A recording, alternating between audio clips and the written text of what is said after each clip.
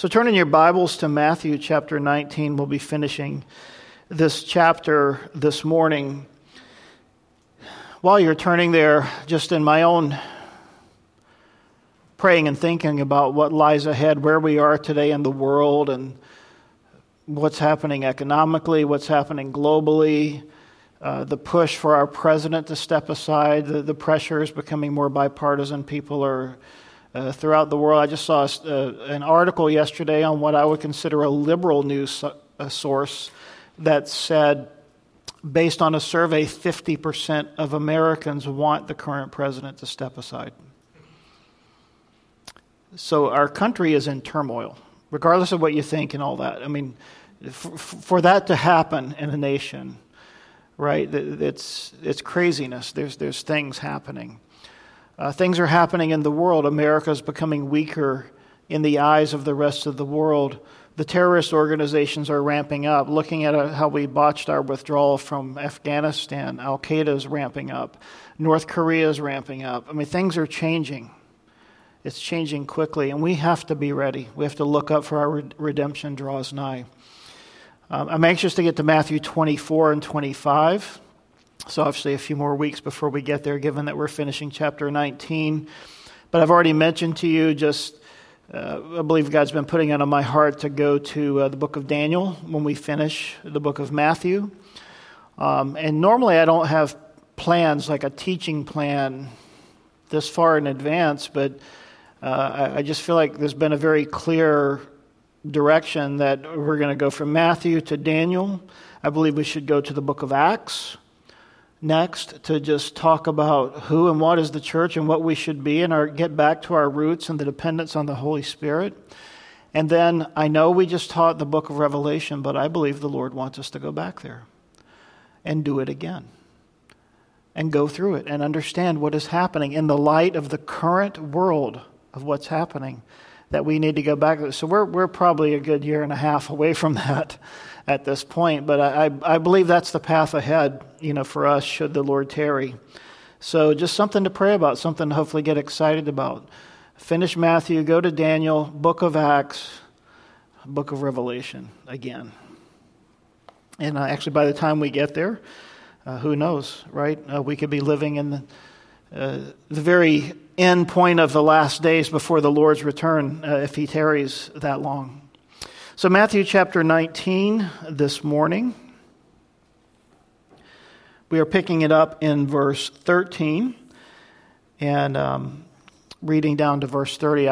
Mitch, I think I forgot to put that scripture in there, so don't worry about that this morning. So let's read from 13 down to 22. Then little children were brought to him that he might put his hands on them and pray. But the disciples rebuked them. But Jesus said, "Let the little children come to me, and do not forbid them, for of such is the kingdom of heaven." And he laid his hands on them and departed from there. Now behold, one came and said to him, "Good teacher, what good thing shall I do that I may have eternal life?" So he said to him, "Why do you call me good? No one is good but one, that is God. But if you want to enter into life, keep the commandments." He said to him, "Which ones?"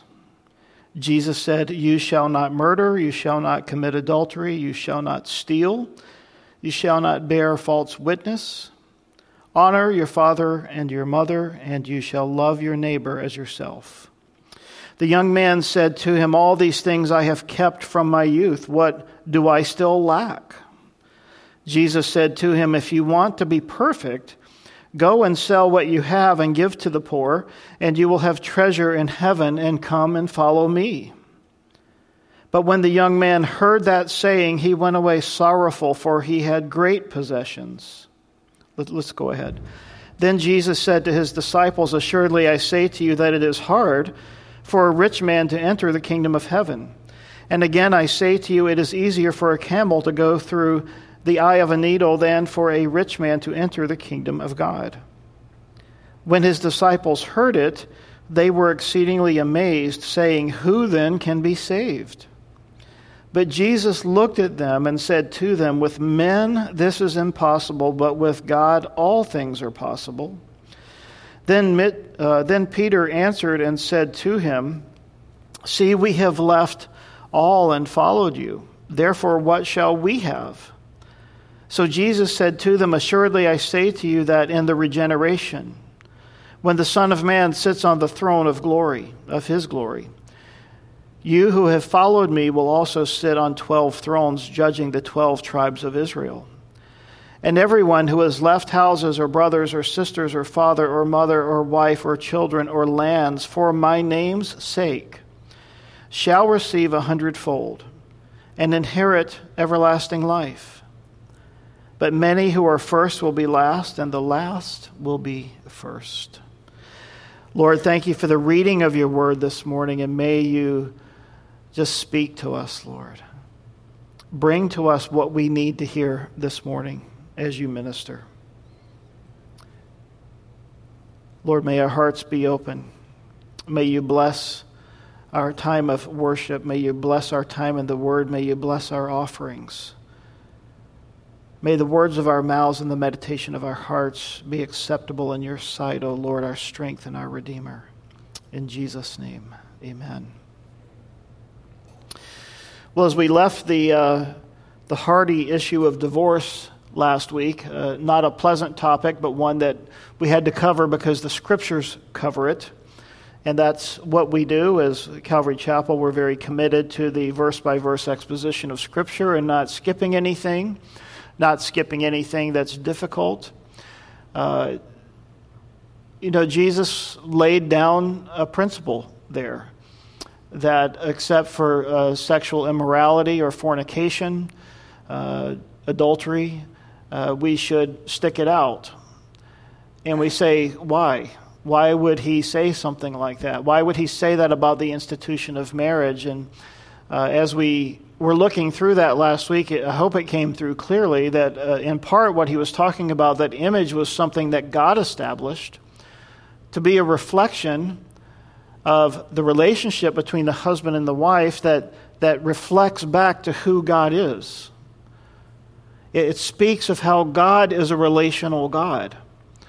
And God's heart grieves when families go through that, when marriages go through that. And as we studied it last week, remember Jesus said in answering the scribes and the Pharisees that from the beginning it has not been this way. This is not what God's heart, what God's intention was. Why did Moses allow it? Well, he allowed it because of hardness of heart. And so we looked at that issue last week fairly sternly, the issue of hardness of heart and where hardness of heart can lead us. And of course, hardness of heart doesn't just affect marriages and cause us to end up in a bad place, potentially with divorce, but a hard heart can lead us to many places that are not good in our relationship with the Lord. So Jesus, as he goes through this passage this morning, we come to the rich young ruler in just a few minutes, we find that he's one who sort of had a semi-hard heart, meaning he was showing this inclination toward the Lord, but there was a point beyond which he wouldn't go. And so we'll talk about that as well. So in verse 13 here, then little children were brought to Jesus, to him, that he might put his hands on them and pray, but the disciples rebuked them. Now the other two Gospels, Mark chapter 10 and Luke chapter 18, speak to this. And in Mark chapter 10, it says, then they brought little children to him that he might touch them.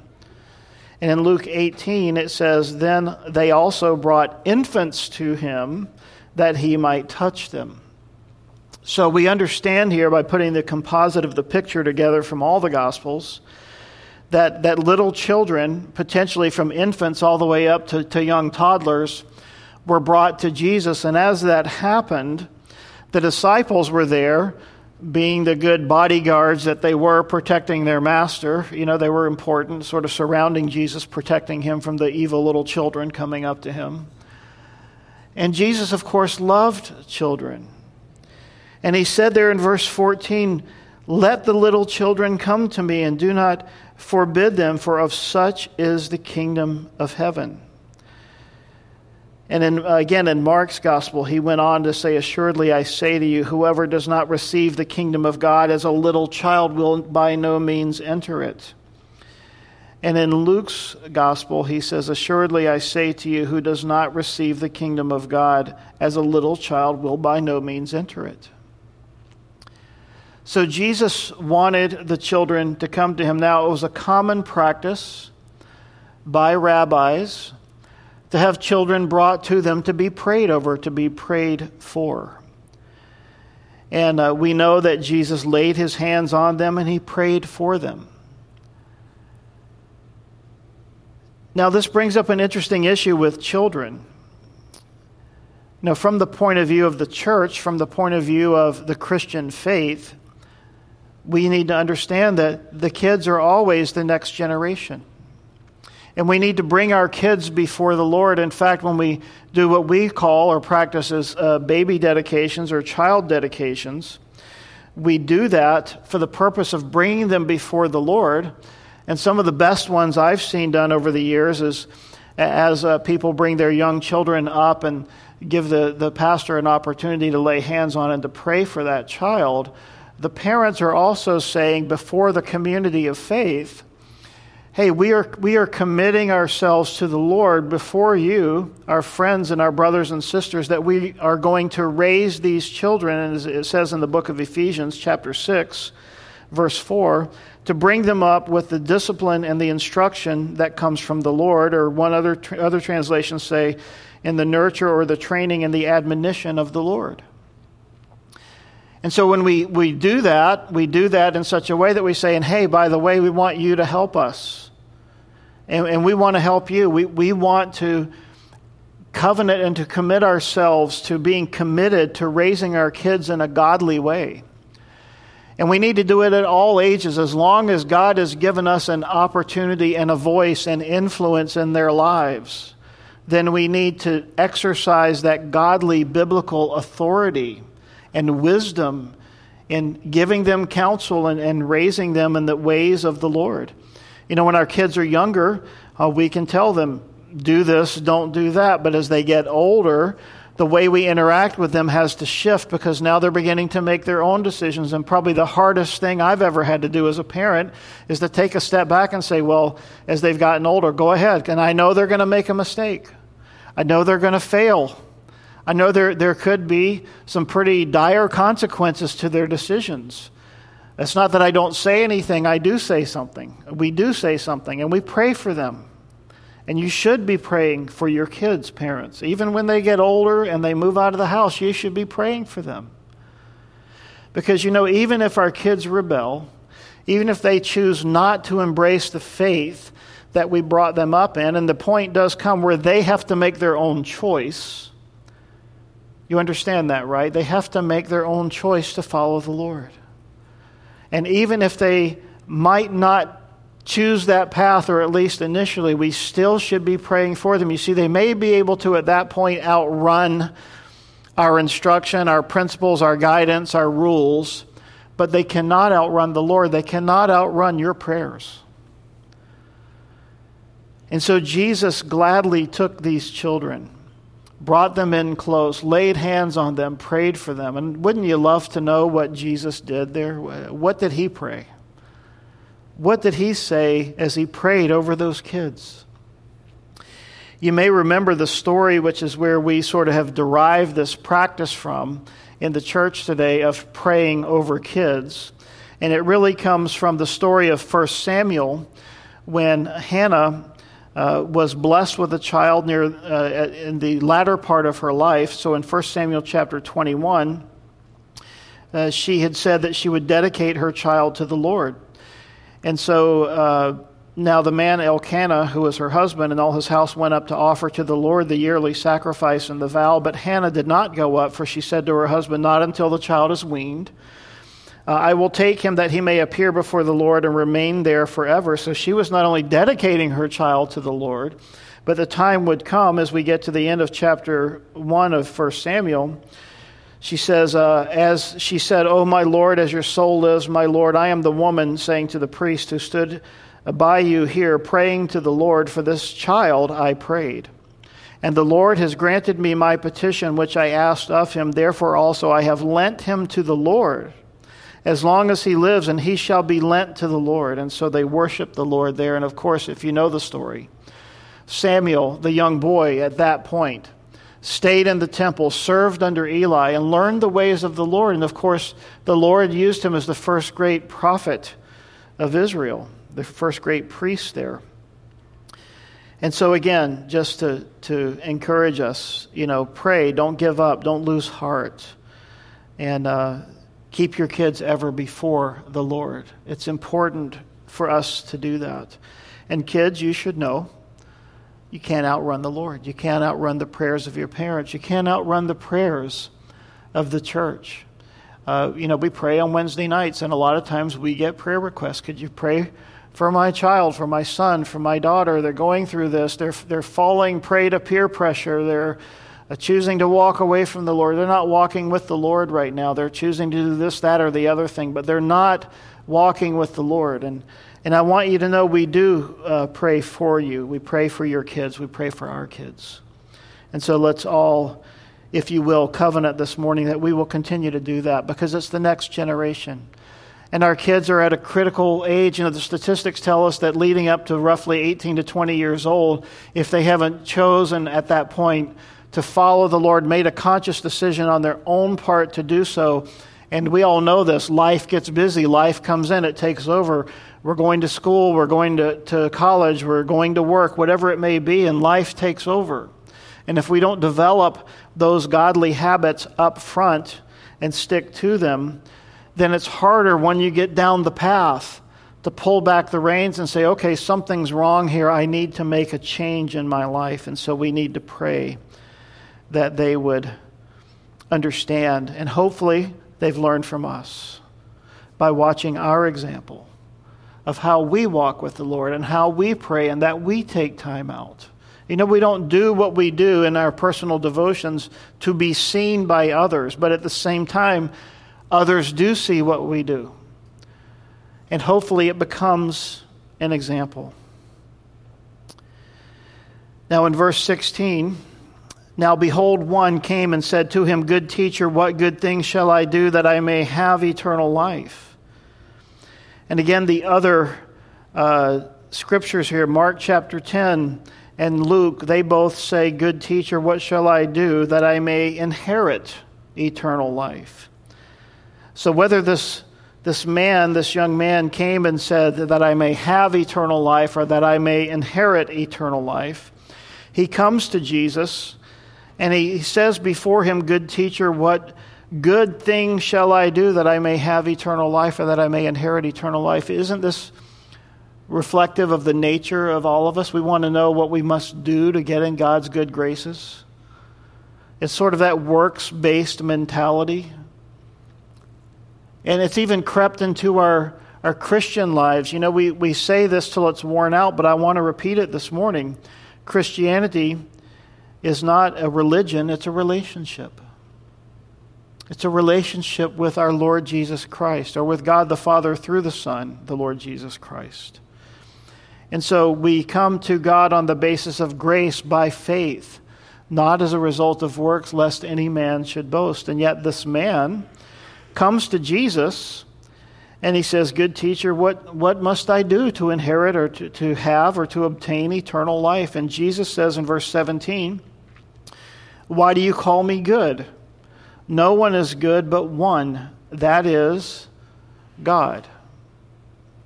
Now, this was not a casual statement in passing that Jesus made. Jesus was literally making a statement here by saying this.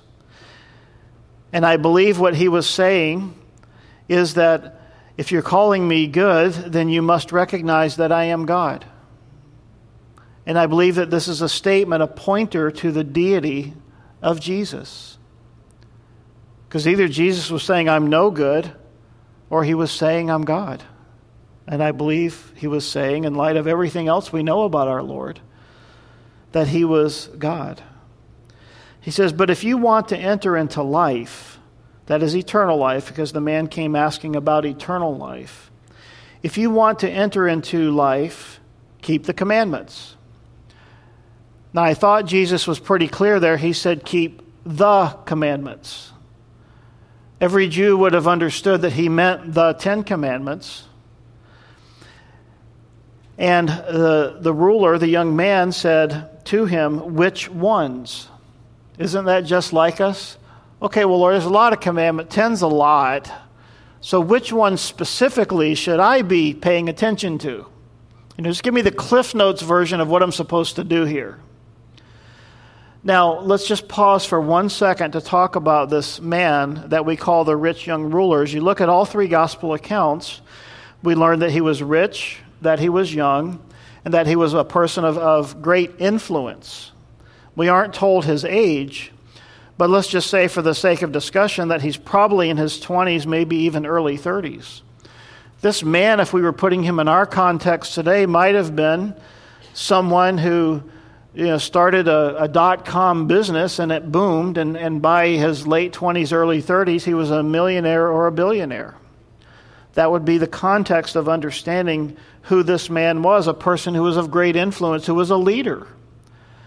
And so this rich young ruler comes to Jesus, and obviously he realizes something is missing in his life. He's being honest about that, and we have to give him that. We have to understand that he is longing for something. He's observing Jesus and observing the ministry, and he's watching Jesus heal people and redeem people and raise up the lame and all of those things that Jesus has been doing. And he's looking at his life and he's thinking, I've got it comfy, I've got servants, I've got all the money I could ever want. Everything is pretty much handed to me on a silver platter at this point. And he says to Jesus, what must I do to have eternal life, to inherit eternal life? And Jesus says, keep the commandments. He says, well, which ones? And so Jesus plays along. And he says, you shall not murder, you shall not commit adultery, you shall not steal, you shall not bear false witness, honor your father and your mother, and you shall love your neighbor as yourself. Now, if you count them, that's 6. Not all 10. So Jesus actually gives him the list of commandments from what we call the second table or the second tablet of the law. The first table of the law, the first 4, specifically talked about man's relationship with God. And the last 6 talked about man's relationship with his fellow man. And so Jesus lists off the ones that talk about man's relationship with his fellow man.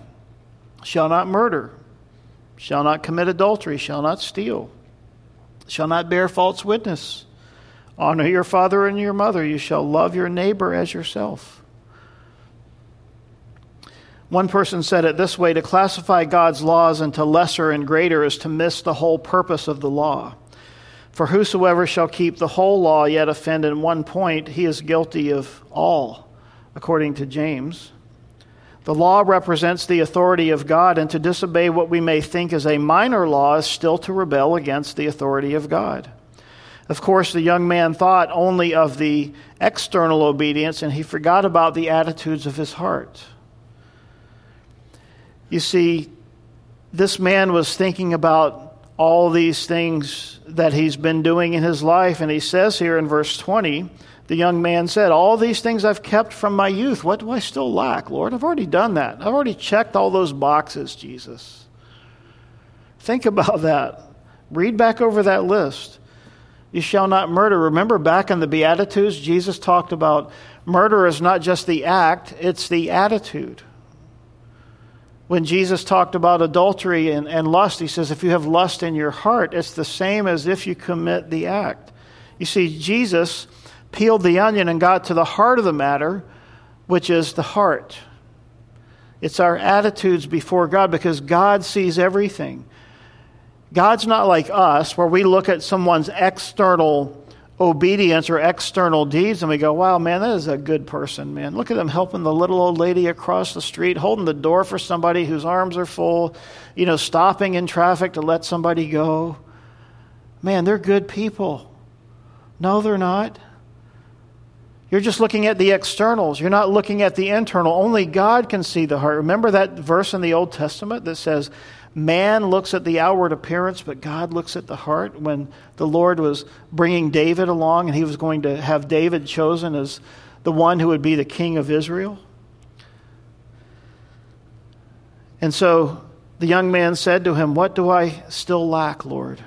What is it that I'm missing?" I've done that, and that's obviously not the answer.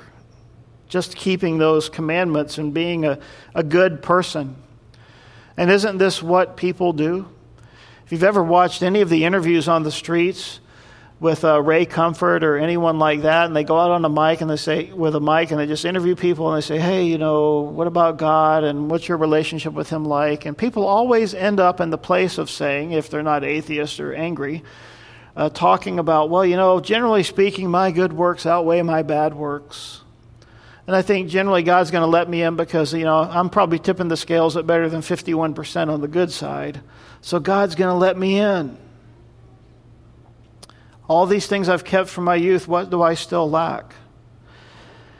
It's interesting, we just went through the period Yom Kippur on the Jewish calendar. And the intent of Yom Kippur was that, if you don't know this, Yom Kippur is a Day of Atonement.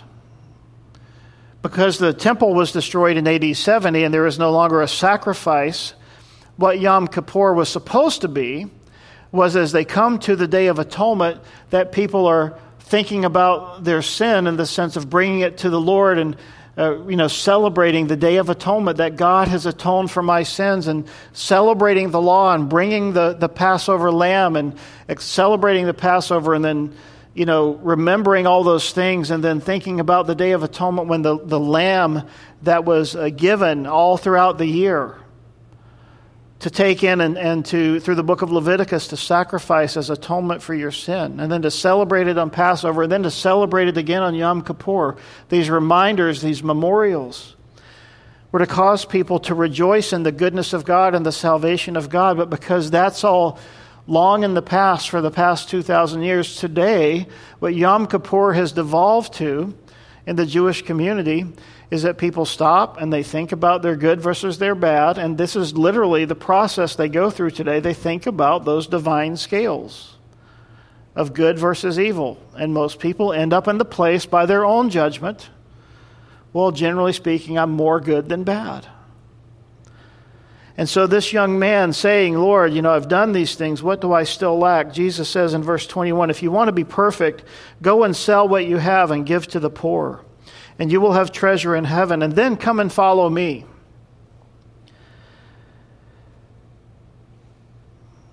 Mark's gospel said, "One thing you lack, go your way, sell whatever you have and give to the poor, and then you will have treasure in heaven. And then come and take up the cross and follow me."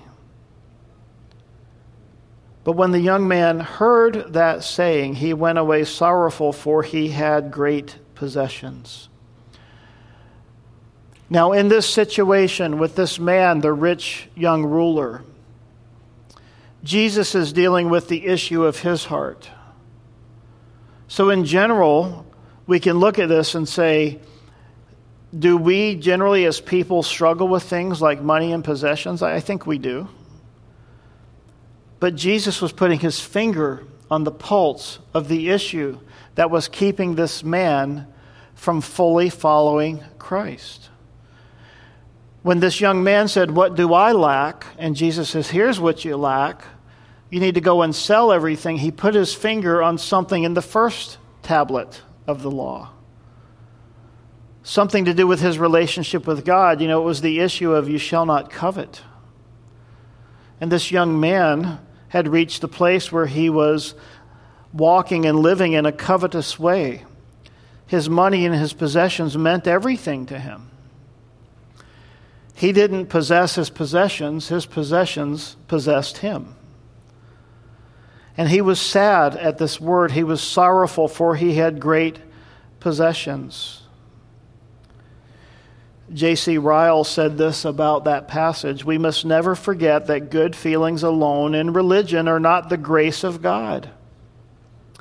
We may know the truth intellectually, we may often feel pierced in conscience, and we may have religious affections awakened within us. We may have many anxieties about our souls and shed many tears, but all this is not conversion. It is not the genuine saving work of the Holy Spirit. Unhappily, this is not all that must be said on this point. Not only are good feelings alone not grace, but they are also even decidedly dangerous if we content ourselves with them and do not act as well as feel. It is a profound remark that the mighty master on moral questions, Bishop Butler, is quoting someone else, that passive impressions, listen to this, passive impressions, often repeated, gradually lose their power. Actions often repeated produce a habit in man's mind. Feelings often indulged in without leading to corresponding actions will finally exercise no influence at all. What he's saying by all that is we can be in a place where we feel bad about something and we think, one day I should do something about this. I should give this up. I should make this change in my life. But what he's saying is the longer we sit in that cycle and we just think, one day I should do something about this. And we feel bad about ourselves and we think, I should do this, I should do that. But we don't take action. That's where he's saying is just we get in a cycle and it loses its power, it loses its effectiveness to drive us to the right answer, which is to surrender to the Lord. Now you may remember back in Matthew chapter 6 that we covered these words. Matthew 6:19, "Do not lay up for yourselves treasures on earth, where moth and rust destroy and where thieves break in and steal. But lay up for yourselves treasures in heaven, where neither moth nor rust destroys and where thieves do not break in and steal. For where your treasure is, there your heart will be also." So what is the one thing that this man lacked? He lacked the ability to give up the things that were holding him. He lacked the ability to give up on the things that possessed him. And the question for us is, what are the things that we lack? Now, this young man was coming to Jesus on the outside of salvation, saying, "Lord, what must I do to have or to inherit eternal life?" And so this morning, if you're listening and you have never come to Christ, you've never trusted him, you may be saying, well, what is it that I have to do? Well, you believe on the gospel of Jesus Christ, that Jesus Christ is God's Son, that he was sent from heaven by God to be the Messiah, to redeem us from our sins, to pay the penalty, to make the way so that we can have a relationship with God the Father, that our sins might be forgiven, that they might be under the sacrificial atoning blood of Jesus, and that we can now stand before God and be in his presence and be his son, be his daughter, and be forgiven. And to let the old things go. And it says, if any man or woman's in Christ, they're a new creation. Old things have passed away. Behold, all things are made new. But you see, also for us as believers, we've come to Christ. There's a principle here that applies to us, which is, what is it that's holding us back from fully following the Lord? And the same question applies to us as well. Remember, in the Ten Commandments, the first ones that Jesus didn't cite, in Exodus chapter 20, "You shall have no other gods before me." This man had a god before the Lord, and it was his possessions, it was his money. Exodus chapter 20, verse 4, "You shall not make for yourself a carved image." In other words, you shall not have an idol.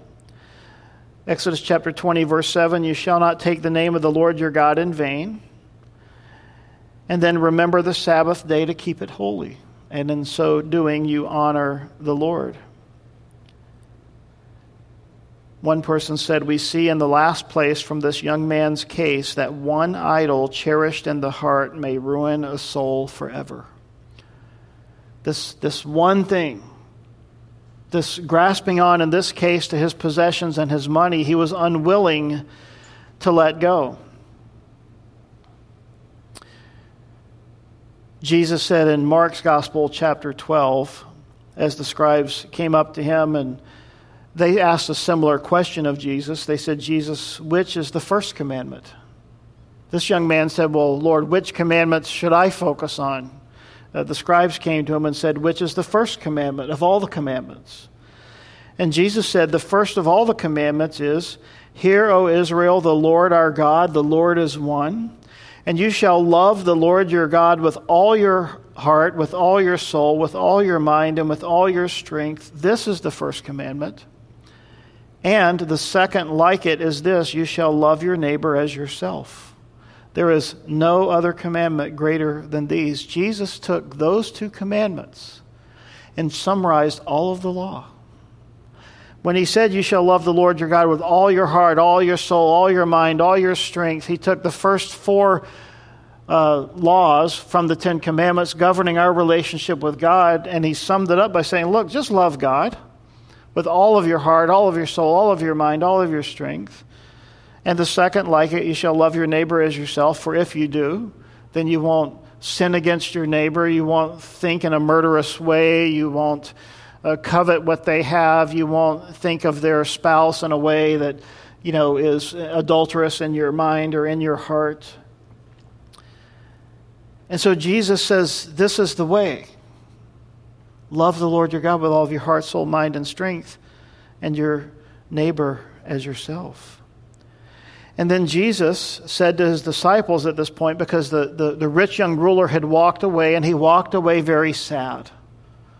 He walked away unconverted. He walked away having not embraced what Jesus said.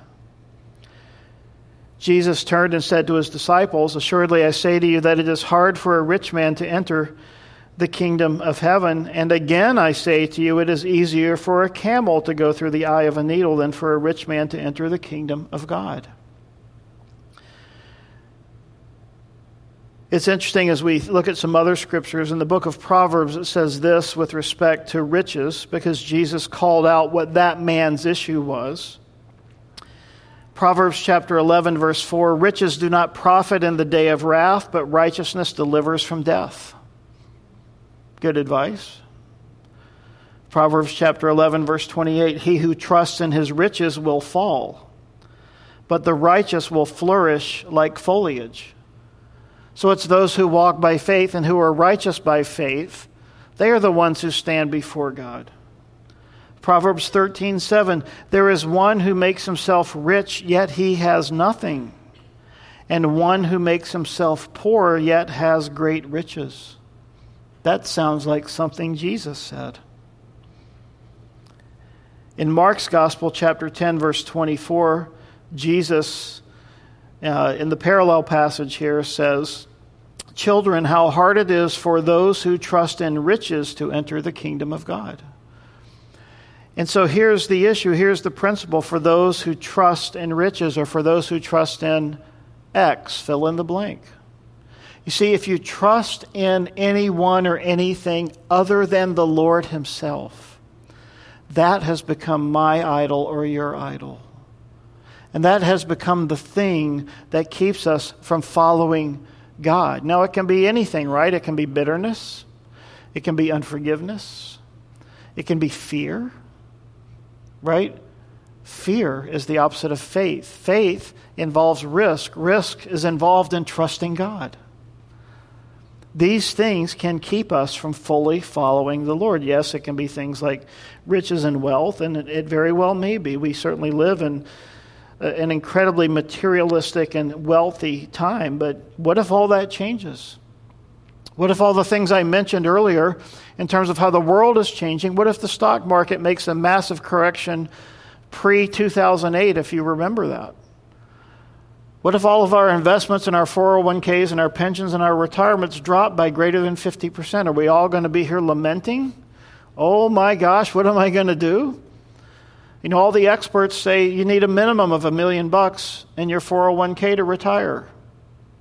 That's what the experts say. Most of us are probably sitting here going, I don't have anything near that in mind. See, we can't trust in riches. We must trust in the Lord. And again, I say to you, it's easier for a camel to go through the eye of the needle than for a rich man to enter the kingdom of God. I take this illustration as literal. Jesus is talking about the eye of a needle like a sewing needle. There are some who say, and I don't buy into this, that there was this place in one of the gates where there was a gate within a gate or a door within a door that at night when it got dark, they would close the gates. And then if someone came in late and they had their camel, but they weren't going to reopen the gates because of the potential of robbers and thieves and people trying to get in, that they would open the small gate, take everything off the camel, make it get down on its knees, and basically have someone on a rope on the front pulling the camel and someone pushing the camel, and the camel could sort of shimmy on its knees and get through the gate. And they called that door the Eye of the Needle. I don't, whether that's true or not, who knows? A lot of commentators say that. But I don't think that's the point at all of what Jesus is saying. When you think about the illustration, it's easier for a camel to go through the eye of a needle than for a rich man to enter the kingdom of God. It makes sense. And when his disciples heard it, they were greatly astonished, saying, "Who then can be saved?" Remember earlier, and back in verse 10, after Jesus talked about this issue of divorce and marriage, his disciples said to him, "If such is the case of the man with his wife, it is better not to marry." Now his disciples have another revelation in verse 25. When his disciples heard it, they were exceedingly amazed, saying, "Who then can be saved?" And here's what Jesus says is one of the most important things we could ever hear. But Jesus looked at them and said to them, "With men this is impossible, but with God all things are possible." What is he talking about? He's talking about salvation. You see, with men, salvation is impossible. It's just like what it says in the book of Ephesians, a verse that many of us have memorized. For by grace you have been saved through faith, and that not of yourselves. It's a gift of God, not as a result of works, lest any man should boast. Salvation is impossible with man, but it's possible with God. It's only possible with God. And he says, but with God all things are possible, not just salvation, but anything that we face. Now you may remember in Luke 16 that story of the rich man and Lazarus. And as you read that story, and I went back and read it yesterday, the time came, the story is very brief. It's a little parable Jesus tells, and he says, in life, the rich man, it says, fared sumptuously every day, and there was a beggar, a poor man named Lazarus, who sat outside the gate, and basically he had nothing. And then Jesus fast forwards, and he says, okay, they both died. And now we get into this heavenly scene, and Lazarus is in Abraham's bosom. In other words, he's in heaven, and across this great chasm is where this rich man is, and he's being tormented. And now they're having this shouting conversation across this great chasm. And as they're having this conversation, this man is saying, you got to send somebody back to tell my family about this. And Jesus is saying, look, in this life, you had it all. You had the riches, you had the wealth, you had the possessions. But that doesn't get you into heaven. That doesn't do anything for your eternal salvation. But with men, this is impossible. With God, all things are possible. All this talk about possessions and money, people with means, with money, and there are many people who, throughout the scriptures, had money or who were blessed of God. Abraham, King Hezekiah, Solomon, David. There are many we can look at who God blessed with great wealth and great riches. As Paul writing to Timothy he said, not that money is evil, but he said that money is the root of all sorts of evil. So what's being condemned here is not wealth and riches. It's what it does to us. It's that if it becomes an idol. And that's what happened for this man here. So what is our idol? What is it that we lack? But in coming to Jesus, with men, our works, our reasoning, our logic, things are impossible. But with God, all things are possible.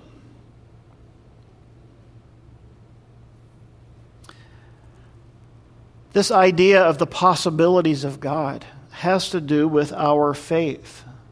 For by faith you are saved. And then later the scriptures tell us that as you were saved, as you were called, so live. And the implication is we were saved by faith, we were called by faith, and so we should live by faith.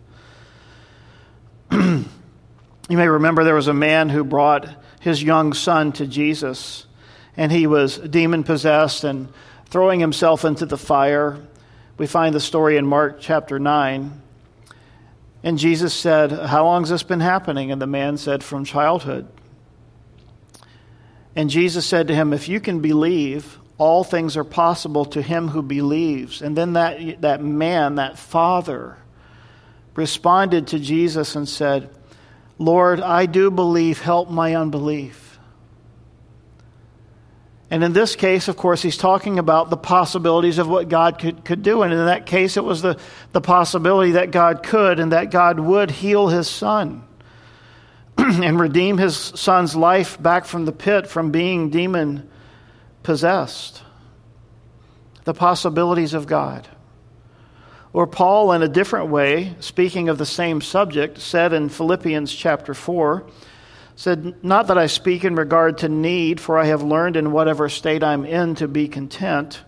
For I know how to be abased and how to abound, and everywhere and in all things I have learned both to be full and to be hungry, both to abound and to suffer need." And then he says this famous verse you all probably have highlighted, Philippians 4:13, "I can do all things through Christ who strengthens me."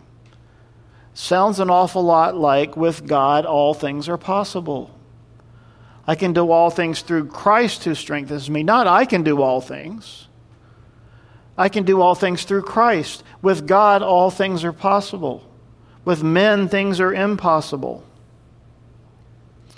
The Holy Spirit can incline even the richest of men to seek treasure in heaven. He can dispose even kings to cast their crowns at the feet of Jesus and to count all things but lost for the sake of the kingdom of God.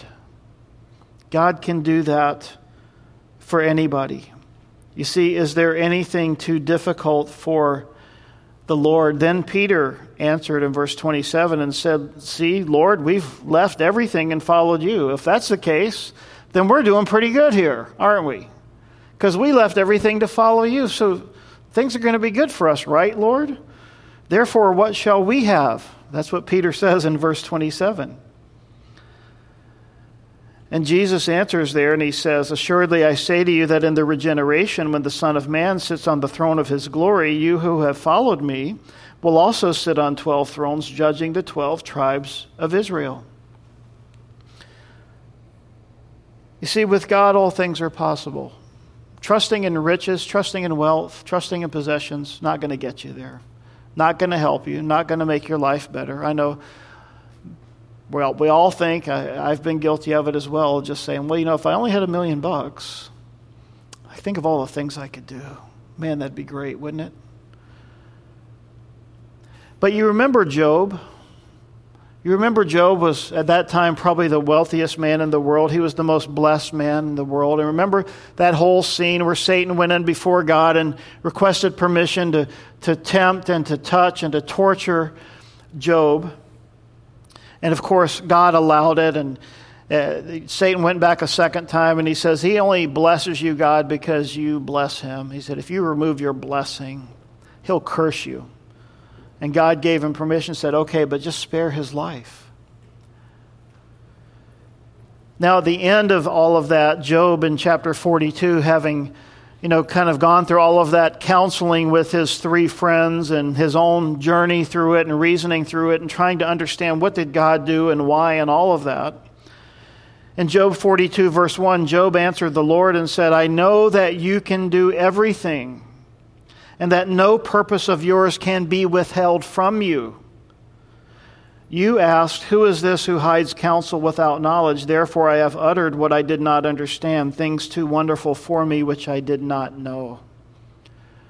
You see, Job came to the point in his life where he said, I know that you can do everything, Lord, and that no purpose of yours can be withheld.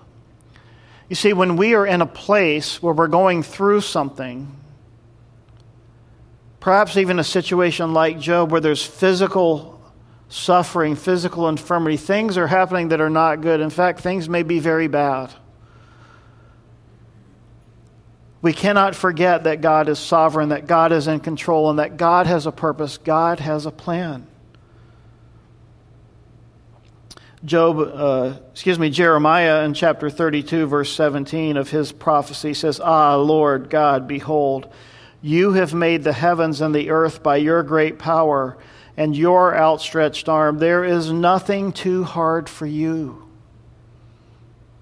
Is there anything too difficult for the Lord? Is there a rock so big that God's created that he can't move it? Or maybe you remember in Luke chapter 1 as the angel had prophesied to Zacharias and Elizabeth that she would conceive and have a son.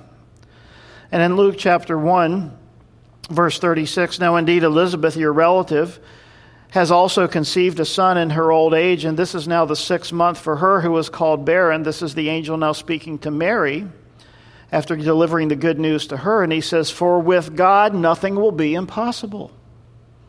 Why am I sharing this with you? Because whether it's salvation in the case of the rich young ruler, whether it's in the case of Job who had underwent tremendous trial and difficulty and pain and suffering, whether it's the father who brought the young boy who was demon-possessed to Jesus, whether in this case it was someone sad because they couldn't have a child. And now the Lord, in the case of Elizabeth, who was old in her old age, God made it so that she could have a child. And then God came to Mary, who was a young maiden who didn't have a husband, who was a virgin, and she had a child. All of these talk about the extremities of God, the possibilities of God. Mary's response was, "Behold the maidservant of the Lord, let it be to me according to your word." That was it, good news. Job's response was, "Lord, there's nothing you can't do. Nothing can be withheld from the purpose of your hand." This was someone who had gone through the worst of the worst.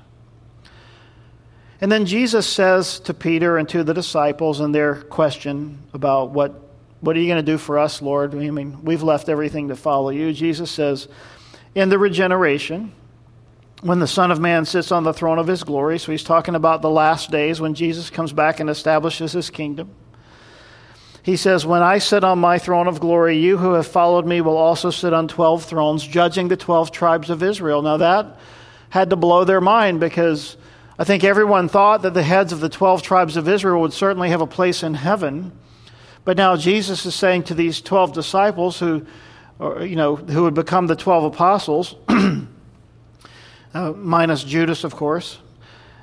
And he says that you would sit on 12 thrones, judging the 12 tribes of Israel. I mean, you're going to be in a place where you're judging the 12 tribes of Israel. Well, where does it talk about this? I mean, is Jesus just saying something off the cuff or what? No, in Revelation chapter 4. Around the throne were 24 thrones, and on the thrones I saw 24 elders sitting. And when we studied this and we went through it, we understood that this is referring to the 12 tribes and the 12 apostles. And it says, "I saw 24 elders sitting, clothed in white robes, and they had crowns of gold on their heads. And the 24 elders fall down before him who sits on the throne and worship him who lives forever and ever, and cast their crowns before the throne." A little later in Revelation chapter 5, "Now when he had taken the scroll," this is Jesus the Lamb, "the 4 living creatures and the 24 elders fell down before the Lamb." A little later in Revelation chapter 5, "Then the 4 living creatures said, Amen, and the 24 elders fell down and worshipped him." Revelation chapter 11, "And the 24 elders who sat before God on their thrones fell on their faces and worshipped God." And then at the end of the book, Revelation 19, "The 24 elders and the 4 living creatures fell down and worshipped God who sat on the throne." See, Jesus is saying to them, there's something that's going to happen to you in heaven that's going to go so far beyond what you can imagine. And it all falls under the heading of, with man these things are impossible, but with God all things are possible. And this points us to the end. This points us to the hope of heaven. This points us to the fact that we have to get our minds and our hearts and our understanding unstuck from the muck and the mire of this world and set our minds on heaven. Set our mind on things above, not on things that are on the earth. For we have died and our life is hidden with Christ in God. And Jesus says in verse 29, and everyone who has left houses or brothers or sisters or father or mother or wife or children, regardless of the sacrifice you've made, for my name's sake, shall receive 100-fold and inherit eternal life. With God, all things are possible. Whatever good things they had forsaken for his sake would be returned to them 100-fold. In other words, they were not making sacrifices, they were making investments. Don't think of it as a sacrifice. Understand that we are investing. What are we investing in? Where your treasure is, there your heart will be also. Store up treasures and riches in heaven. You say we are investing, we are storing it up for the kingdom to come. I mean, talk about a 401k. We're investing in the heavenly 401k.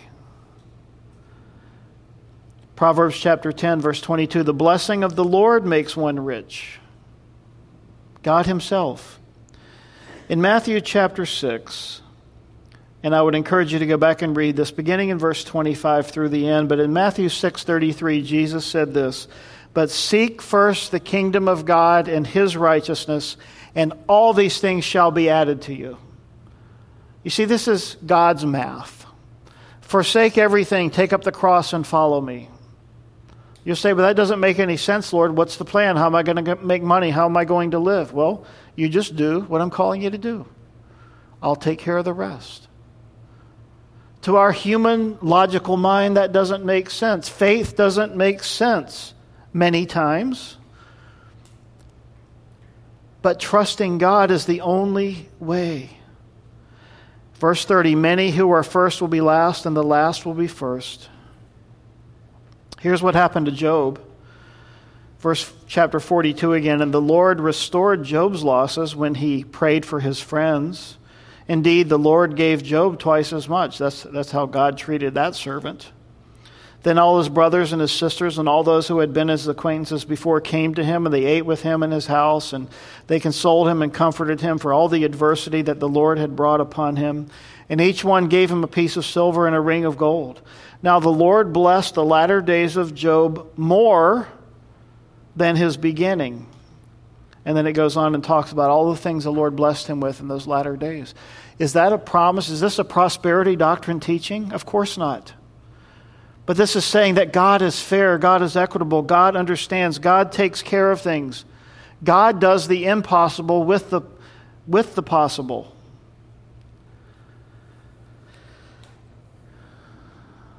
Let me leave you with this scripture, Hebrews chapter 12. Therefore, we also, since we are surrounded by so great a cloud of witnesses, let us lay aside every weight and the sin which so easily ensnares us, and let us run with endurance the race that is set before us. What is the race that God has set before you? How has he gifted you? What has he called you to do? Have you asked him? Are you seeking him? Lord, you've given me breath. You've given me length of days. How am I supposed to spend this for your honor and for your glory? And he goes on to say, Hebrews 12:2, with endurance the race that is set before us, looking unto Jesus, the author and the finisher of our faith, who for the joy that was set before him endured the cross, despising the shame, and is sat down at the right hand of the throne of God. Once again, pointing us to heaven. So let us run with endurance the race that is set before us. Let us lay aside the sin and the weights which so easily ensnare and entangle us. And let us take up the cross and follow him. Why? Because with God all things are possible. God calls us to faith, not to rationality, not to logic. He's given us a sound mind. He's given us the ability to think. We should use our brains. He's not calling us to put our brains on the shelf, but he is saying that faith must trump our ability to logic and to rationale and to think things out and to plan things out. We submit everything to the Lord in prayer. and say, Lord, you're the author of life. You know the beginning from the end, the book of Revelation. You're the Alpha and the Omega. Lord, you know. I don't know. I don't know what lies ahead. Do you know what this week holds for you? I have no idea. I know it's on my calendar, but I don't know what's going to happen. Only God knows that. With God, all things are possible. Lord, thank you for your word this morning. Thank you for speaking to us. Thank you for ministering to us, Lord. We bless you. We honor you. We worship you. We thank you for who you are. And Lord, we praise you, more importantly, for who you want to be in our lives. And may we open up our hearts and our minds and lay aside whatever it is that we lack or whatever it is that holds us.